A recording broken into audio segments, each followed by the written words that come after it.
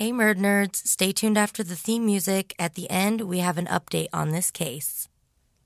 I'm Ashley. And I'm Alicia. And we are Murd Nerds.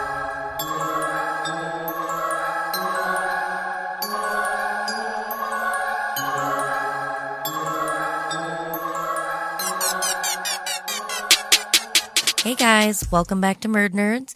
Thanks for joining us on this lovely February day. March is right around the corner, and I cannot wait for this gross weather to be gone. Yeah. Ugh. Alicia, do you have anything to share with the good people this week? I've been listening to this podcast, and I believe I told you about it. The Murdaugh murders. They say Murdoch, but it's spelled Murdaugh. Yeah, you did tell me. Did I tell you about this? Like political and... It's wild. It's absolutely wild. Like, there's all these different people that just keep dying all the time, and it's like all these different attorneys, like linked to that family, politicians. Right? Yes, it's crazy, and it's ongoing right now as we speak. They're finding out all this stuff about this guy and like money laundering and insurance fraud, and it's wild. Sounds like motive to me. Sounds like motive to me too. Smells like motive. I smelled motive. How you been doing? Good. I fell down. Oh, yeah, I fell down. My dog pulled me down the stairs. And I got a little banged up, but I just kind of bounced off the ground, if you know what I mean. And you already know this, but we charted in Germany. yeah. Which is really freaking cool. It's very exciting. Yeah. You guys are international podcasters now. Yes, Congratulations. Thank you to our international listeners. Do you remember what other countries that were getting like decent numbers in? India, the United States. Well, duh. India, Australia, Germany. Was Sweden on there? New Zealand. New Zealand. Yeah. So Yeah. So Hey, that's guys. really exciting. How you That's doing? very cool. Very cool. What's going on in your life? Hey, I just want to announce that we are getting ready to start our recording with Golden Image Podcast. So we're gearing up for that. So coming soon. I'm sure we'll talk about it a little bit later once the episodes Absolutely. get out. But that's what's going on here. Building that empire. Heck yeah. All right. So my episode this week is a tough one. It's just really brutal and unsolved, obviously. Mm-hmm.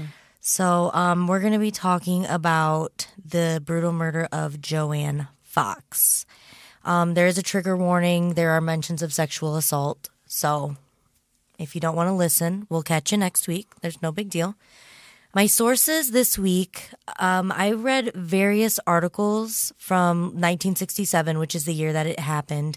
And it happened in Terre Haute, so it was the Terre Haute Tribune. I read some articles, or an article by Lisa Trigg on TribuneStar.com, and then obviously FindAGrave.com. It's our go-to. It really is. I always go there first because then that gets you like your basics. I used a Reddit Unsolved, Hey. Bones of Autumn. Is it? Oh, I Yes, love her. she wrote, right? Yeah, she's an online She true wrote crime journalist. such a good post on this, and yeah. I'm so glad you Yeah, she's great. looked her up, 'cause I didn't it's even know so it was good. her. I was like reading, Oh, no way. and then I went to cite it after, not like kind of in the middle, and I was like, oh crap, like I gotta cite this. Yeah. And I was like, oh my god, it's the Bones of I Autumn. love her. Yeah. Seriously. She's wonderful. She's so talented. I also used, is it Imager.com? Yes. Okay, and I've never used that website before, so I couldn't figure out like who the user was. Yeah. Does that make sense? I don't know where that's located. Yeah, it's kind of strange. And then I found a Facebook page created by Joanne's cousin. Oh. So I did pull some photographs and some information off there. In June of 1967, 32-year-old Joanne Fox was found dead in her apartment by her roommate in Terre Haute, Indiana, from an apparent beating.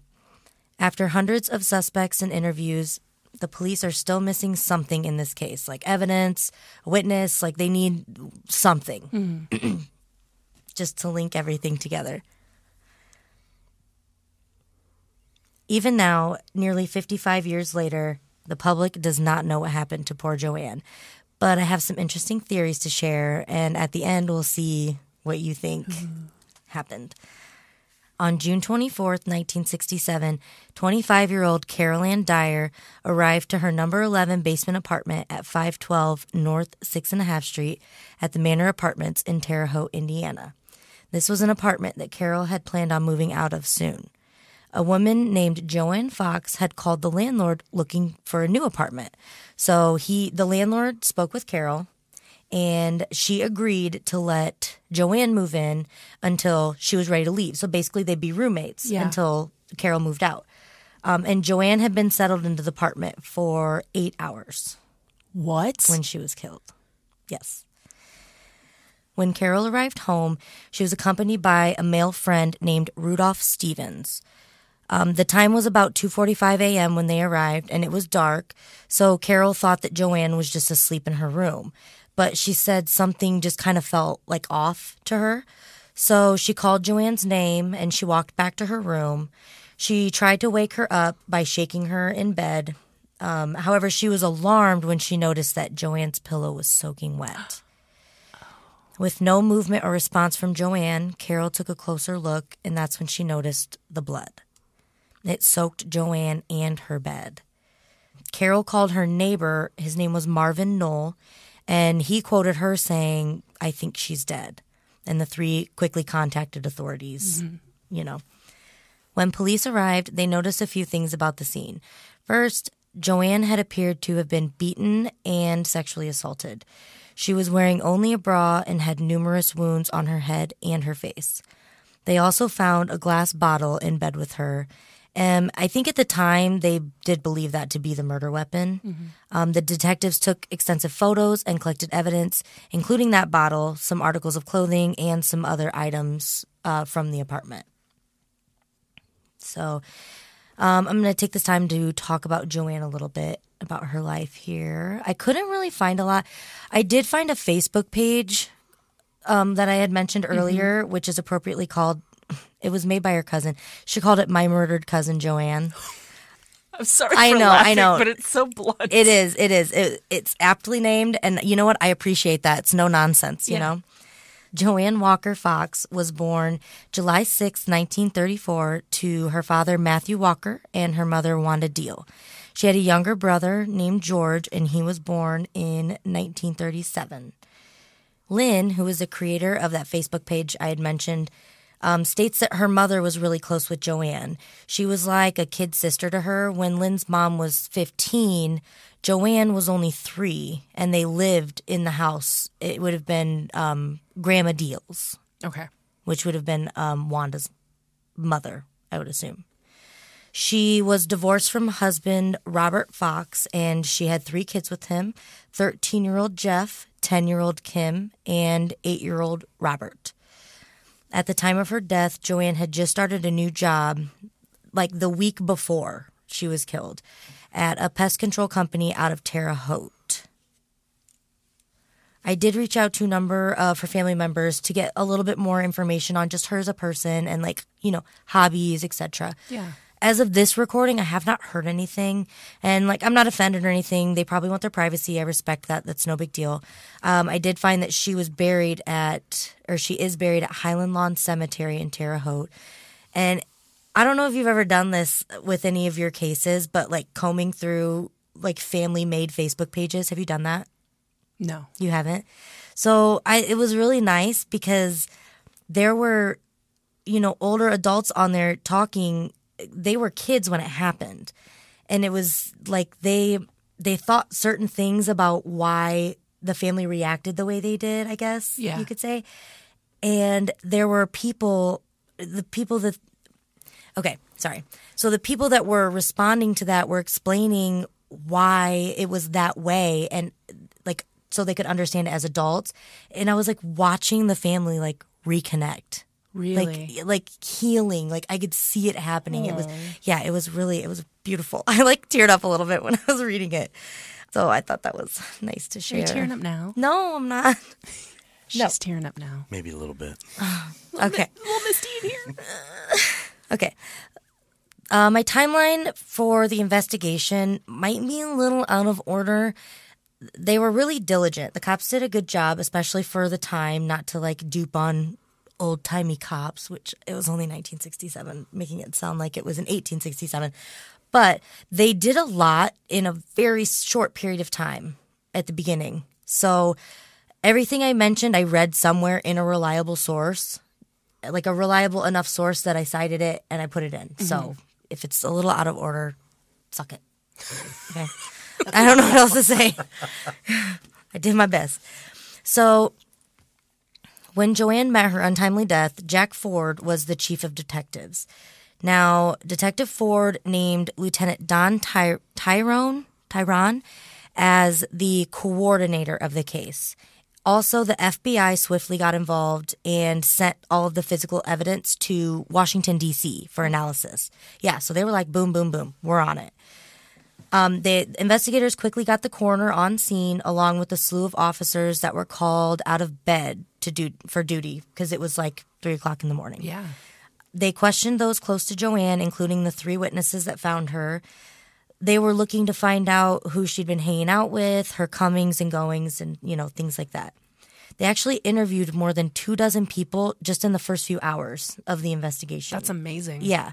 So they quickly also found out that Joanne's 3 children were staying with relatives, which I'm sure was a relief. Mm-hmm. In the preliminary interviews, investigators pieced together Joanne's last hours. The coroner, Dr. D.M. Ferguson, was quoted saying, "I feel bad for the people who reported the incident. We had to keep them up most of the night in order to get every bit of information, which might be important later on." So they discovered that Joanne had visited a fishing camp near a strip mine that Friday evening. A fishing camp? Yeah, what is that? You know what? I focused so much on finding out what a strip mine was. I didn't even look up a fishing camp.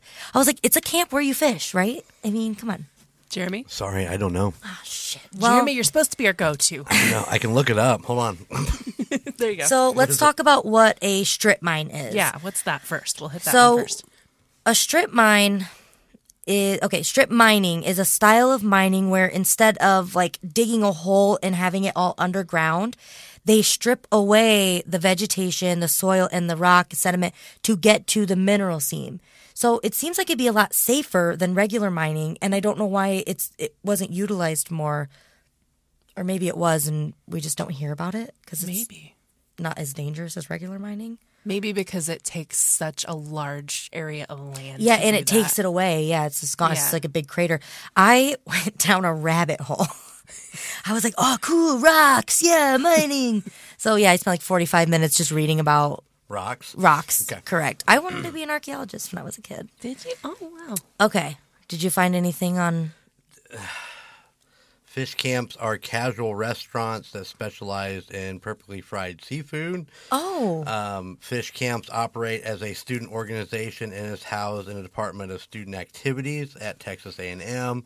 So there's a couple. Let's go with the restaurant. Let's say they went to a restaurant. Yeah. Okay. Yeah. So, yeah, a fish restaurant. Okay, cool. That actually makes more sense.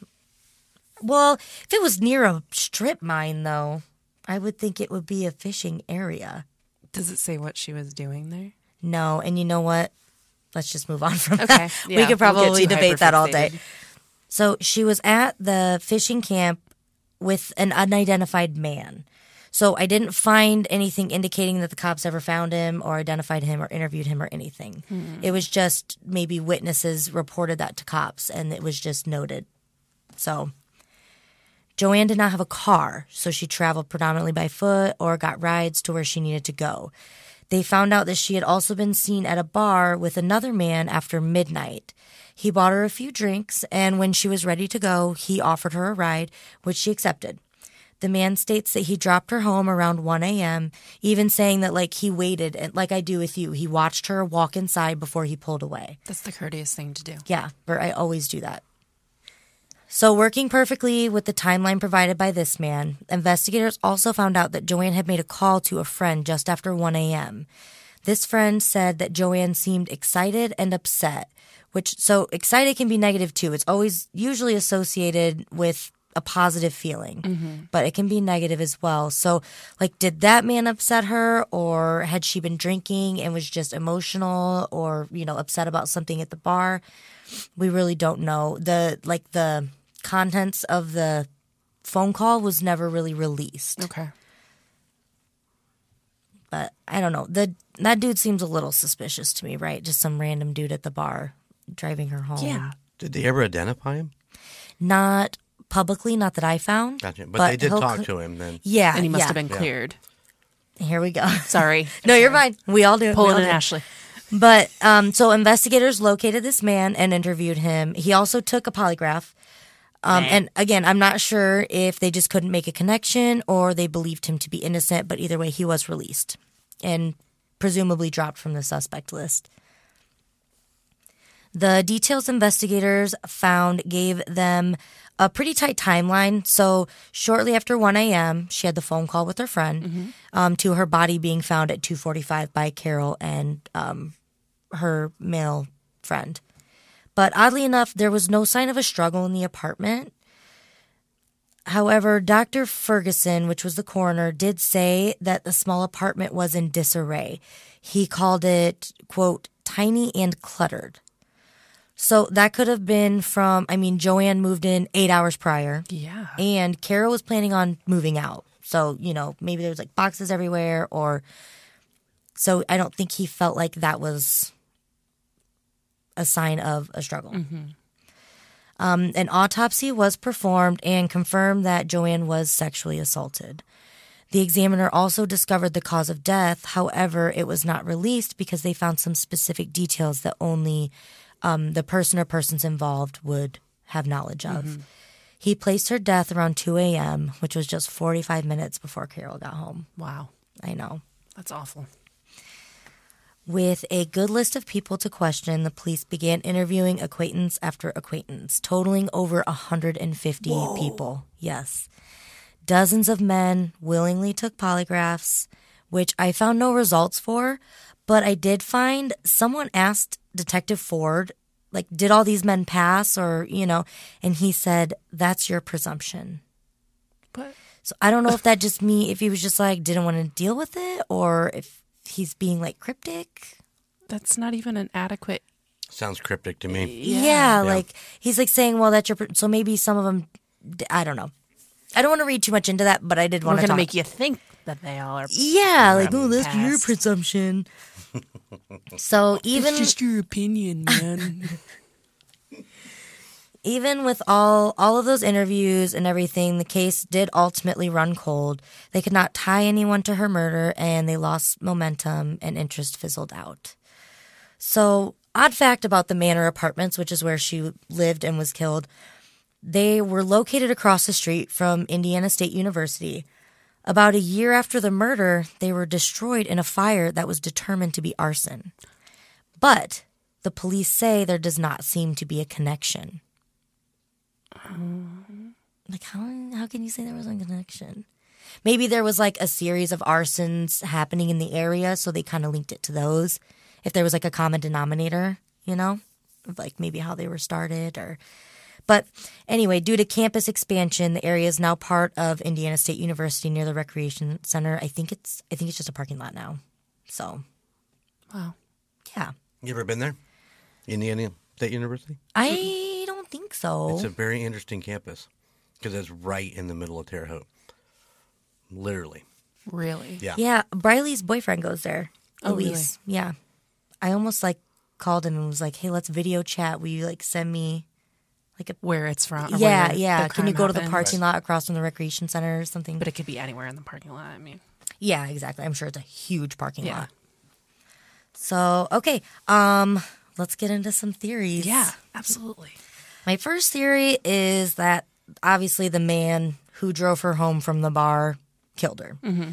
They only questioned him and gave him a polygraph. I think that polygraphs were probably highly revered at that time. Like, that was science. Yeah. That was like high-tech science. Yeah, It's it's black and cutting white. edge. Yes. Now we know beating a polygraph is pretty simple if you know how to control your breathing or if you're like a psychopath or sociopath, which makes them pretty obsolete, especially in cases like Yeah. this. I hate polygraph tests. I think they're worthless. I know, and it's like damned if you do, damned if you don't. If you say you won't take one, everybody's like, why won't you take a polygraph? Then if you do take one, you can fail even if you're not lying just because you're nervous. Cops make people nervous. Yeah. Not me. So do doctors. What? What? My doctor is cool as fuck. So is mine. Mine is cool. I'm just always nervous when I go there. Really? Oh, yeah. You know what? I think I kind of am too. Yep, we all Because like are. you can't lie to your doctor. No, you don't want to lie to your Yeah. doctor. No. You're right. I never even realized that. It's like a little bit of anxiety, like an edge. Learn something Out of every nowhere. day. Sorry. No, you're fine. Okay, so my second theory is there was like just an opportunist. Maybe someone who went to Indiana State University. It was right across the street. Maybe they saw her moving in that day. Maybe noticed she was alone all day and just took advantage of the situation. And that would make someone virtually untraceable because they're in, out, done. Yep. Well, and and especially how many, if they weren't seen. I mean, how many sexual assaults occur on college campuses? oh, An Lord. insane Yeah, they amount. have those things up now. They had them when I was in college. It's like a bright blue light, and it's a button. So if you're in distress, you press that button, and campus, what is it? Campus Security. Security, yeah. Yeah, they're supposed to be there We'll come to within- that location. Actually, at Ball State, they're supposed to be there within a minute. Really? Yeah, it's That's supposed to be amazing. that quick. They keep them posted pretty There's close. a closely. lot of, there's a lot Yeah, of there them, are. yeah. They're like Good. every I'm glad- 150 feet or something I'm glad they crazy. integrated something like that. Yeah, because and there's they a had that when- serious problem. Yeah, they had that when I was in school. That was like 10 years That ago. was a minute ago. Yeah, I think it was a little more than 10 years. Let's say 10 years. So, theory number 3, I really don't have a lot of information on, but on that Facebook page with the family, I saw the family talking about, and they said a name. So, they were talking about a man named Red, whom some of them seem to believe killed Joanne. But like I said, when I reached out, I didn't get any responses, so I'm not really able to elaborate on it too much. So if anybody has heard that theory and knows about Red, let us know. We'll maybe update or something. At least I can know. I'm just nosy. I just want to know who that is. So, okay. Now, here's where we get a little juicy because I kind of went off the rails with this one, and I don't know if it's ever been, like, brought up, I guess. I think...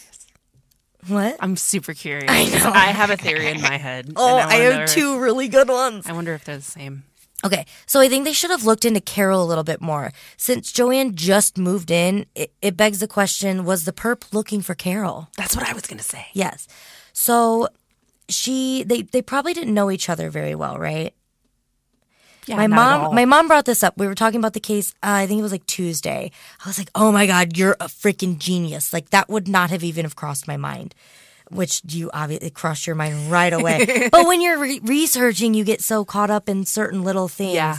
So I was thinking, like, did the police even look at the case from this angle? If a guy was like looking to hook up with Carol but found Joanne, Carol and Joanne, like I said, probably don't know each other very well. Would Carol have spoken up? Would she have like felt guilty?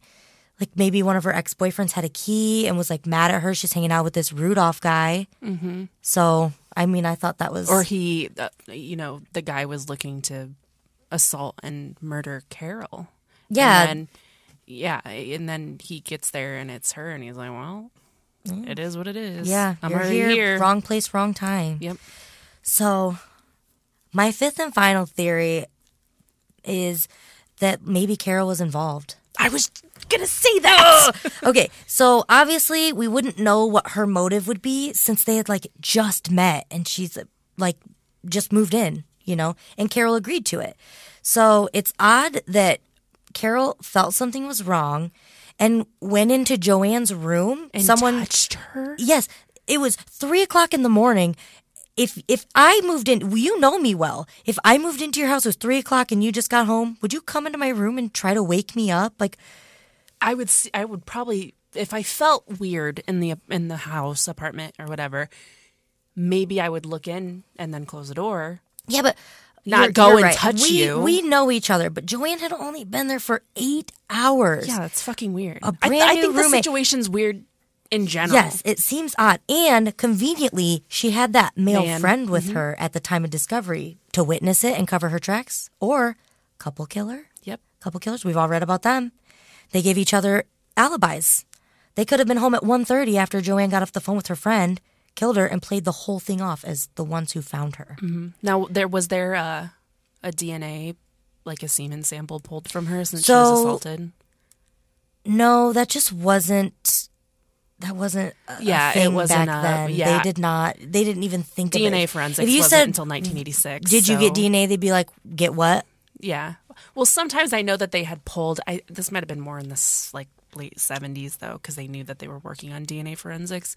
But they would pull DNA just because they knew maybe at some point Maybe they in might the use it. future. Yeah. I don't think 1967. I just don't think it was on their radar quite yet. I wonder if they can pull. They can. Why can't I speak? Let me finish before you say exactly Okay, the words you're going to say. Yeah. Because I already know. Okay. In 2019, cold case detective Sean Keane was looking through old files, and he was actually looking for a different file that not too long ago was solved by DNA testing. It was the 1972 murder of IU student Pam Millam. While looking for Pam's file, he happened across Joanne's case in a box labeled Old Stuff. Oh my God. I know. So something about it sparked his interest. He dusted the file off and he gave it to Detective Brad Ramsey of the Violent Crimes Unit. It would fall under like his, not jurisdiction, but job title, whatever. After studying the file for some time, police started to question the original autopsy report and the cause of death. So after getting permission from the family, months of red tape, warrants, permits, and I'm sure tons of paperwork, 54 years after her death, Joanne's body was exhumed and a second autopsy was performed.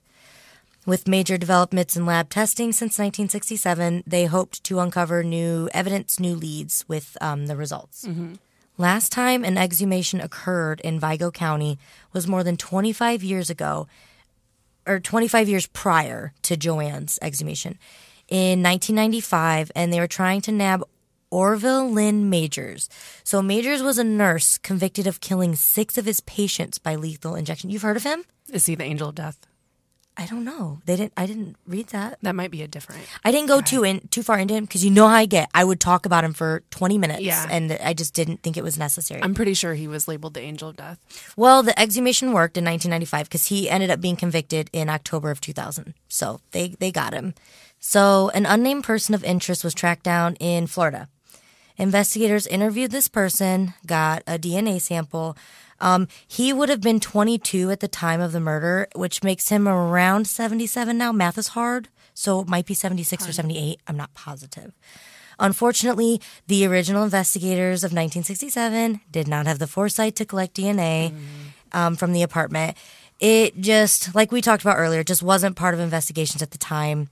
But investigators now seem hopeful that DNA and modern science could do wonders for this case. So regardless of the obstacle of death, name changes due to divorce or marriage, etc., they're also tracking down as many of the interviewees from the original investigation as they can to re-interview them. So we're kind of at this point now where we wait. We wait for them to conclude their interviews, for these tests results to come in, and see what they come up with. So I have really high hopes. I think the prospect of this is really exciting. They have the technology, the resources, and it seems like the drive to try and finally like piece this case together once and for all. But that does not mean that they can't use your help. Everyone out there. So, Alicia, do you want to elaborate on anything? Or what do you think? When we were talking about exhuming her body, I'm wondering if they can pull DNA from under her fingernails. That was my thought too. I think. I mean, why wouldn't they be able to? Well, and this is going to sound gross. Morbid? Well, yeah. I wonder if they can pull the semen, if there was any. I don't know if that DNA would last. You don't think so? I just don't know. I could There's see a lot like of skin fluids. cells, because skin cells, yeah, they're like solid. But I just think, this is going to get morbid, so trigger warning. I think semen being inside of the body, a body that's absorb. decaying, I think that it would. Yeah. I think that it would probably be not useful. What, Jeremy? No. Do you ever watch the comedies where the gentleman uses a sock? Yes. So And in it hardens. theory, it dries up and hardens. I would think that would be the same purpose with that. But it's in an organic source. Yeah, that but it's 50-some years of decomposition. Yeah. So I can't imagine that would survive that long. The science could really go either way. It really could. Yeah, I'm not knowledgeable enough to even. Well, yeah, and it's like how long how do I want to say this? Does that stay separate? Because it's going to be there forever. But at what point does it break down so much that they can't pull it? You know what I mean? Does it have to be a certain size for them to be able to pull it? Because it's still going to be there, but at what point is it too small to be found? Yeah. Yeah, I see what you're saying. Making sense? Yes, 100%. But I think the fingernails are definitely... Yeah, and they could put it into CODIS, like we've talked about before. CODIS is incredible. Well, and that guy they said they talked to in Florida, they got his DNA. So I would imagine it seemed like a pretty good lead.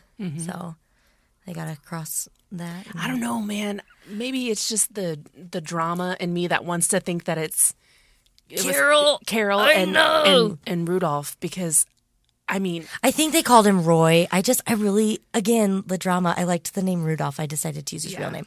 So. Well, and I think about if you had a friend and you knew, we talked about this before, about how weird people find each other.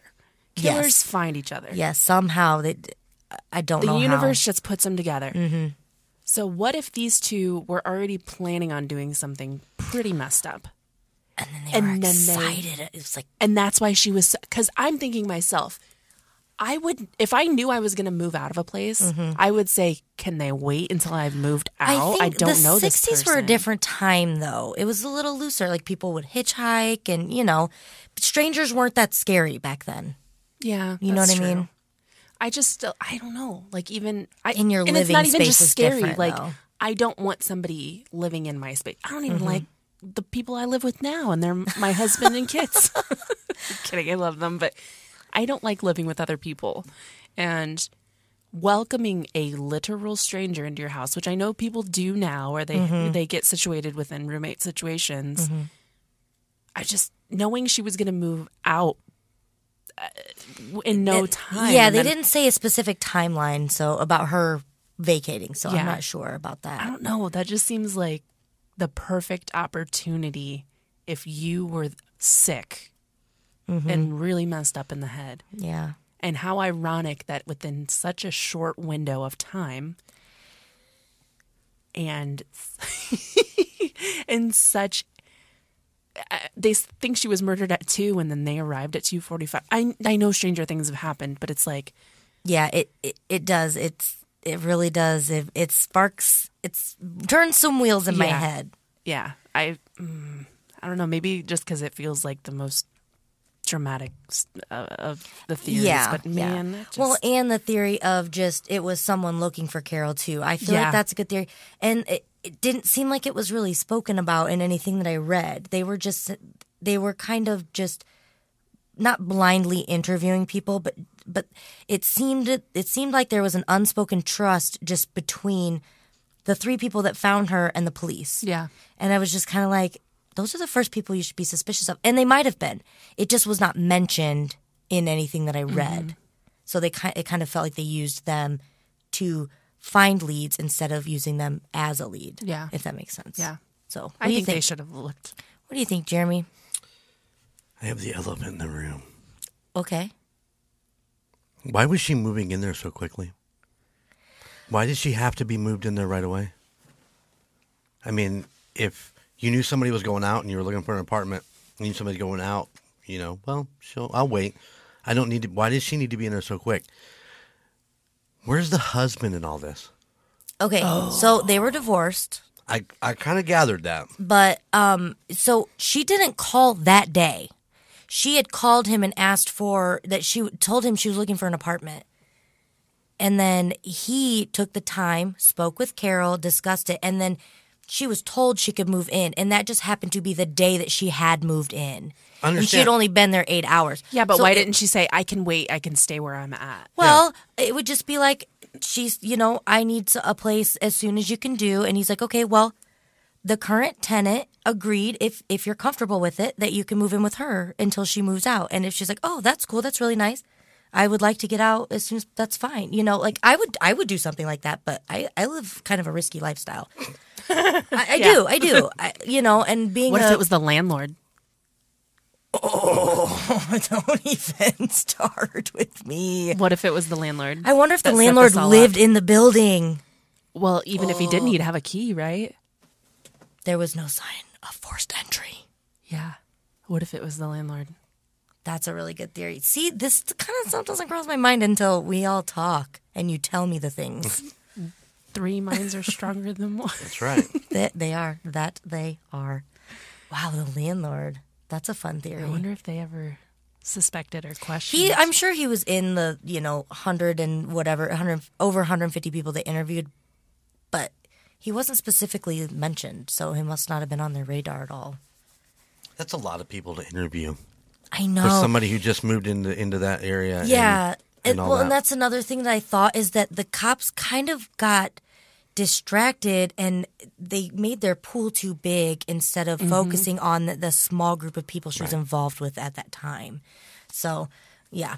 But back to my question: do you know where her husband was at? I don't. Maybe he had the kids. It said staying I with was wondering. relatives. No, she had full custody. I did read, I didn't put it in, but I did read she got full custody in the divorce and he was ordered to pay her $15 a week or a month in child support. I know. Where it was was in she gonna 67. put? Where was she going to put 3 kids in that little apartment? Well, the other girl was planning to move out. But so that's it was only a one two- room. They're going to put all 3 kids. in No, that it one was room? a 2-bedroom. Well, yeah, but I mean, she'd have to have her own room, wouldn't she? Yeah, and then I guess her 3 kids would share a Be room. in the other room. Yeah. Or she would stay in the... It once again. We're all a little Sounded like a frog. froggy today, yeah. Once again, it seems awful quick to get moved in there. It's just something. Yeah. There's something suspicious about that to me. Why she would need to get. See, it's not And to I me. understand what you're saying. Yeah. I totally understand Yeah. what you're saying. I totally agree with what you're saying. You know, you're allowed to do that. You're and allowed get to in have there. your wrong opinions. No. Even though it's your case, you're wrong. No. I'm a power mover though. Like I've done that 100 times. One day, boom.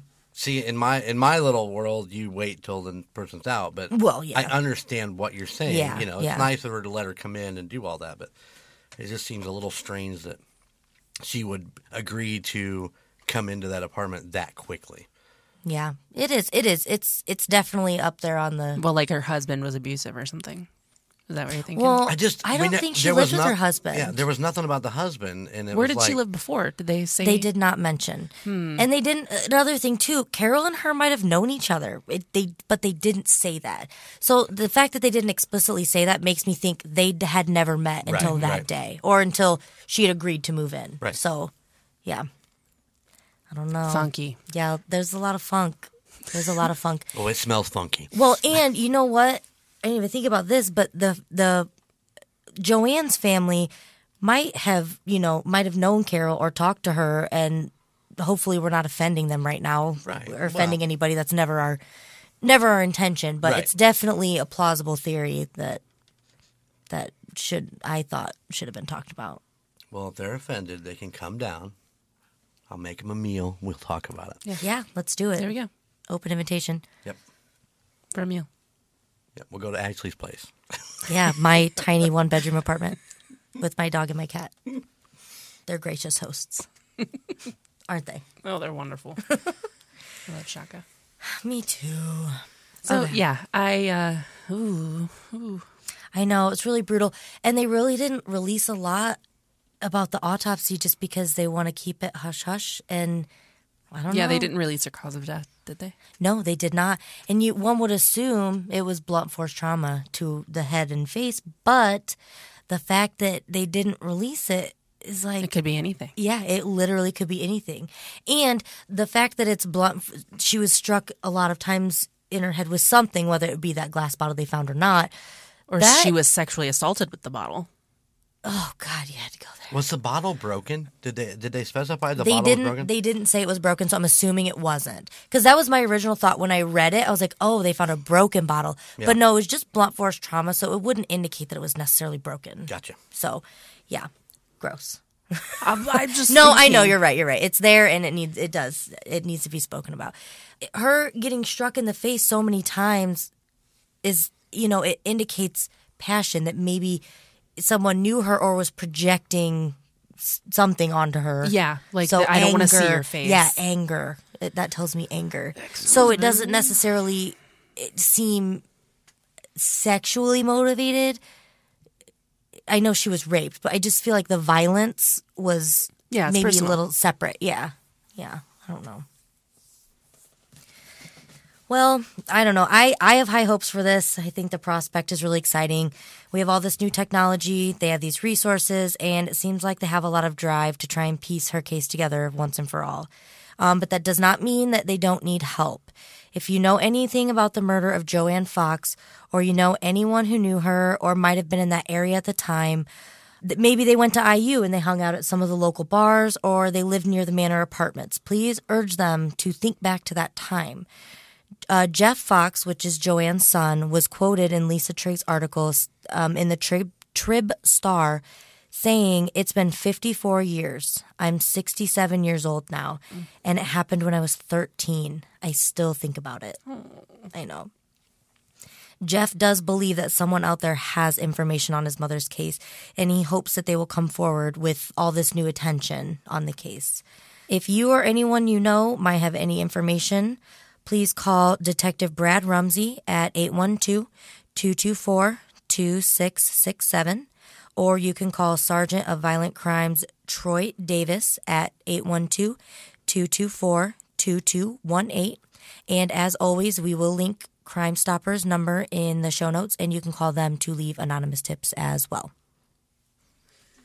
That was a pretty good episode, Ash. Thank you very much. Yeah, way to go. That was wow.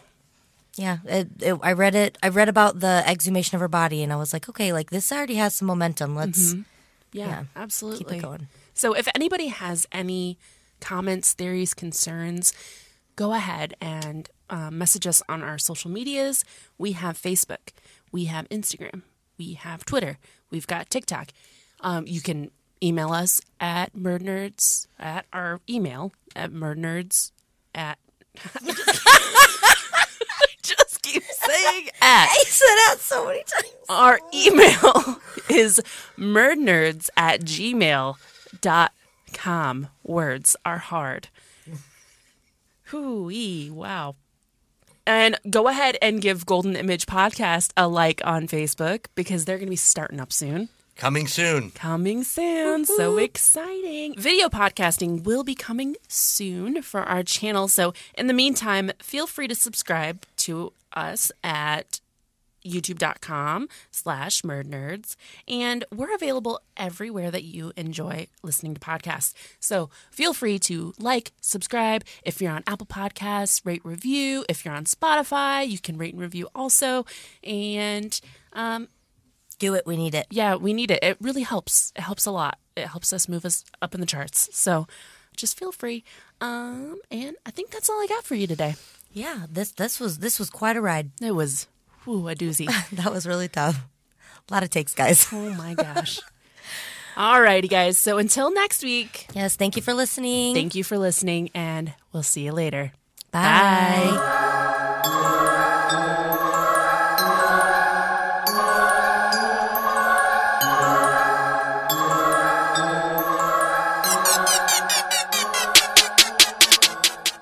So after our recording, I got a message on Facebook back from Joanne's niece. Her name is Jody.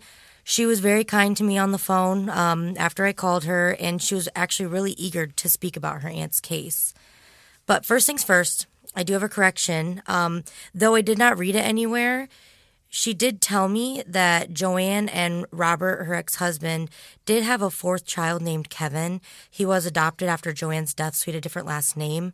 I'm not sure why it wasn't reported. I think maybe he was an infant or something along those lines. Could have been that it wasn't really viable to what was going on, so that's probably why it wasn't ever really Well, out but there. they said that she was survived by 3 children. So I'm just not sure. It was a long time ago, so Right. reporting's always a little finicky. True. Jody explained to me that she was only about 2 when all of this happened, so she does not remember her Aunt Joanne, but she does remember her family speaking about her quite a bit. She recalls a memory her Aunt Mabel told her that once when Mabel and her husband walked into Joanne and Robert's home, that Robert was about to hit Joanne with none other than a Coke bottle. So that's oddly synonymous with what? Yeah. The bottle that they found in the bed. Exactly, which a lot of people suspect was the murder weapon, including Jody. She made that connection. I didn't even mention it. She was just like, yeah, and, they found that bottle, so I think that's probably what the murder weapon was. Wow. So she emphasizes that though she does not remember and had never witnessed it, Robert, Joanne's ex-husband, did have a history of violence, and he did beat up Joanne quite a bit. She said that one time when he was angry, he even locked the kids outside during the winter. Oh, wow. Yeah, so anger issues. And that I think he also had a drinking problem as well, she mentioned.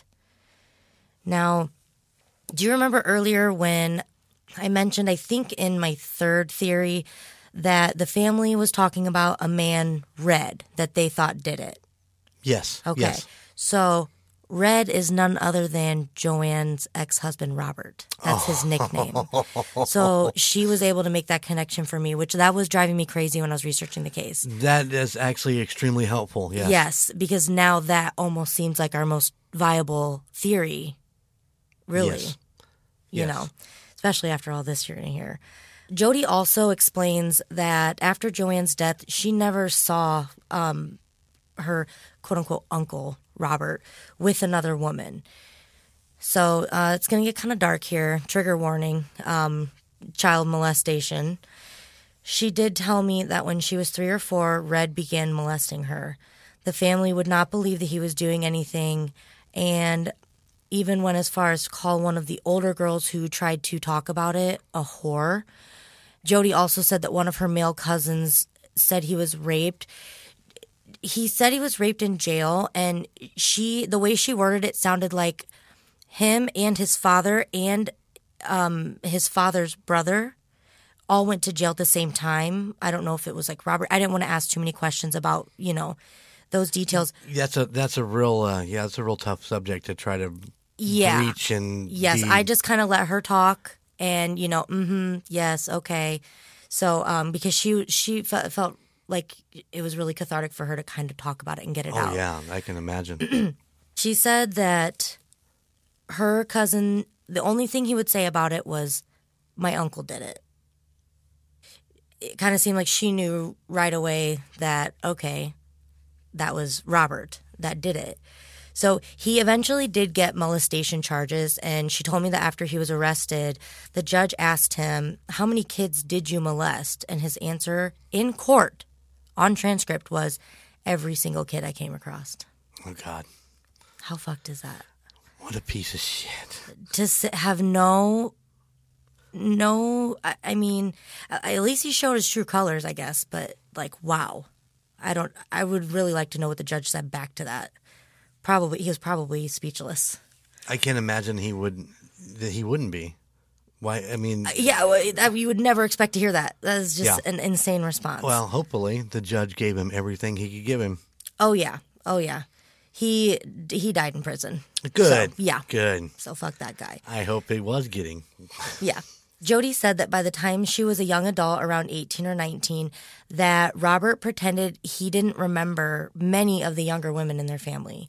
She said it was like he was faking Alzheimer's, but she also said that he remembered all the men like he remembered her dad.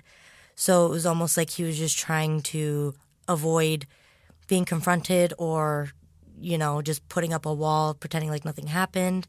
I would say that he's trying to deflect it. Exactly. To make sure it doesn't come up and just kind of stay far away from it. Well, and she said it was like he was feigning Alzheimer's, so it's almost like, why bring it up then if he has Alzheimer's, quote unquote. So, yeah. Jody did mention that she was angry that the media and the police made Joanne out to be a, quote, hoe. But the reality is that Joanne was a single woman who took good care of her kids. And I didn't mention that in the episode. the police making her kind of seem that way. But Right. it did seem like they were only trying to find suitors or who they thought might be suitors. With Joanne being a single mom in the 60s, it's just like a lame assumption that people would make when a woman like in her situation would be seen with multiple men or more than one man, Right. which sucks. So I think we can all tell now that Jody believes that Robert E. Fox, or Red, killed her Aunt Joanne in a fit of rage. Jody said the saddest part about Joanne's death is that it seemed like nobody cared. It was probably just her family sweeping the bad family history under the rug. She said Joanne Stone does not get many visitors. Most of the people who are involved are either dead or have dementia, etc. She said that she really isn't even sure where Joanne was buried anymore.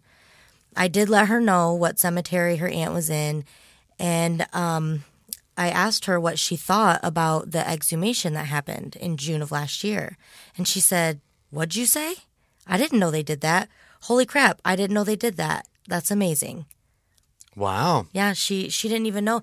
And I think that just goes to show how things just get lost. That was her aunt. And it just kind of gets lost to history. And no one talks about it. And so that just stops. Now, did she mention that she actually still see her cousins, or she talked to her cousins or anything like that? No, she said that that's one reason also why she hates him, because with him molesting children and stuff, she did not get to grow up with her cousins after all that went down. Right. So she said, he ruined so many lives, including mine, is what she told me. So let me bring this back to you, and if I remember right, because for our Murd Nerd listeners, we are recording this update a couple weeks after we've actually recorded this episode. So I got to remember back. Didn't I ask the question why she needed to get into that apartment so quickly? Yes, and I think kind of seems It seems to me a little more relevant at this juncture of it with seems these like updates. she's trying to get out I of think she was trying to get away from him quickly. probably. Yes, I think listeners, email us at murdersnot. Murdnerds@gmail.com. There you go, and let me know if I'll have to go back and listen to the episode too, which I will, obviously. But I think that I brought that up where the husband was. You did. You thought it was weird, and I was like, oh yeah, whatever. But yeah, I think you're right. I think she was probably escaping an abusive situation. I honestly believe it. That's Yep. the Coke bottle. I know. That's crazy. It's crazy synonymous. Jody said in closing that though she believes it to be, she actually hopes that it wasn't Red that killed her aunt. She hopes whoever did this is still alive and can be punished. She said she hopes that person can spend, quote, the rest of their miserable life in prison. That's what I hope. She said that if Red did it, then he got away with it. He was never punished for it. So Jody also said she wishes that she remembered her Aunt Joanne.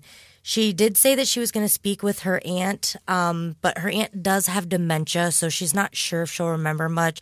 So we actually might have another update eventually on this case if I do speak with Jody again. Right. She also sent me some pictures. I'm going to use those for the show notes. That's awesome. Yeah. So, we might have another update down the road here. And, yeah, that was my conversation with her. It was really telling. Very telling. That is so personal, and that's an amazing phone call, especially for such a young podcast who is not in the we're working towards the big leagues, but we're not there, and that's amazing that she would get a hold of you and share that with you. I think that is awesome. Yeah, I think it's a lot to do with, again, we're doing local cases and we're local people. Right. So people feel more comfortable talking with us. So, yeah, every case, I always hound all the family members. I'm like, hey, if you want to talk to me, just let me know. If not, it's okay. Like, I totally understand privacy and just not wanting to drudge anything up. Like, I get it. But honestly, I reach out. I always try to reach out. Well, and I mean, this is your last couple cases. You've actually talked to the family members, which is great. Yeah. I think it's that's amazing. Really cool. Yeah. So we're pretty lucky. Yeah. We're getting there. We're getting there. And Alicia, she couldn't join us tonight. Our third chair is empty here. Yeah, we're definitely. There was a couple of things that happened behind the scenes that I think that she would have just pretty much laughed her ass off at you. Oh, yeah, we probably would have had another laughing fit. Oh, my gosh, that yes, was terrible. That was amazing. That was Yeah, I say that was terrible. Like, that was amazing. Yeah, she and every single member of her family is sick, along with her neighbors, which is your family. Yes, my oldest son and his family, they've all been sick. They're best friends, so yeah, it's crazy. Everybody's sick. So as this episode comes out, they'll still be recuperating. So best wishes to you guys, to Alicia and Yeah, Roy, we miss and the you. kids. Yeah, get well soon. Yeah, she told me, because I was like, oh my God, like why? But Cora was a quarantine baby. Val was a quarantine toddler. So their immune systems haven't been, been able to build up. She said that a doctor says it's normal for kids under 5 to get 8 to 12 viruses per year. Oh boy. I was like, that seems excessive. But the beauty of that is they like to share. Yeah, sharing is caring, people. Sharing is caring. You heard it here first. Doody-doody-doo. All right. Well, I think that's going to do it for the update. right. Thanks for staying tuned until the very end. We appreciate you guys. And we'll see you next week. Bye. Bye.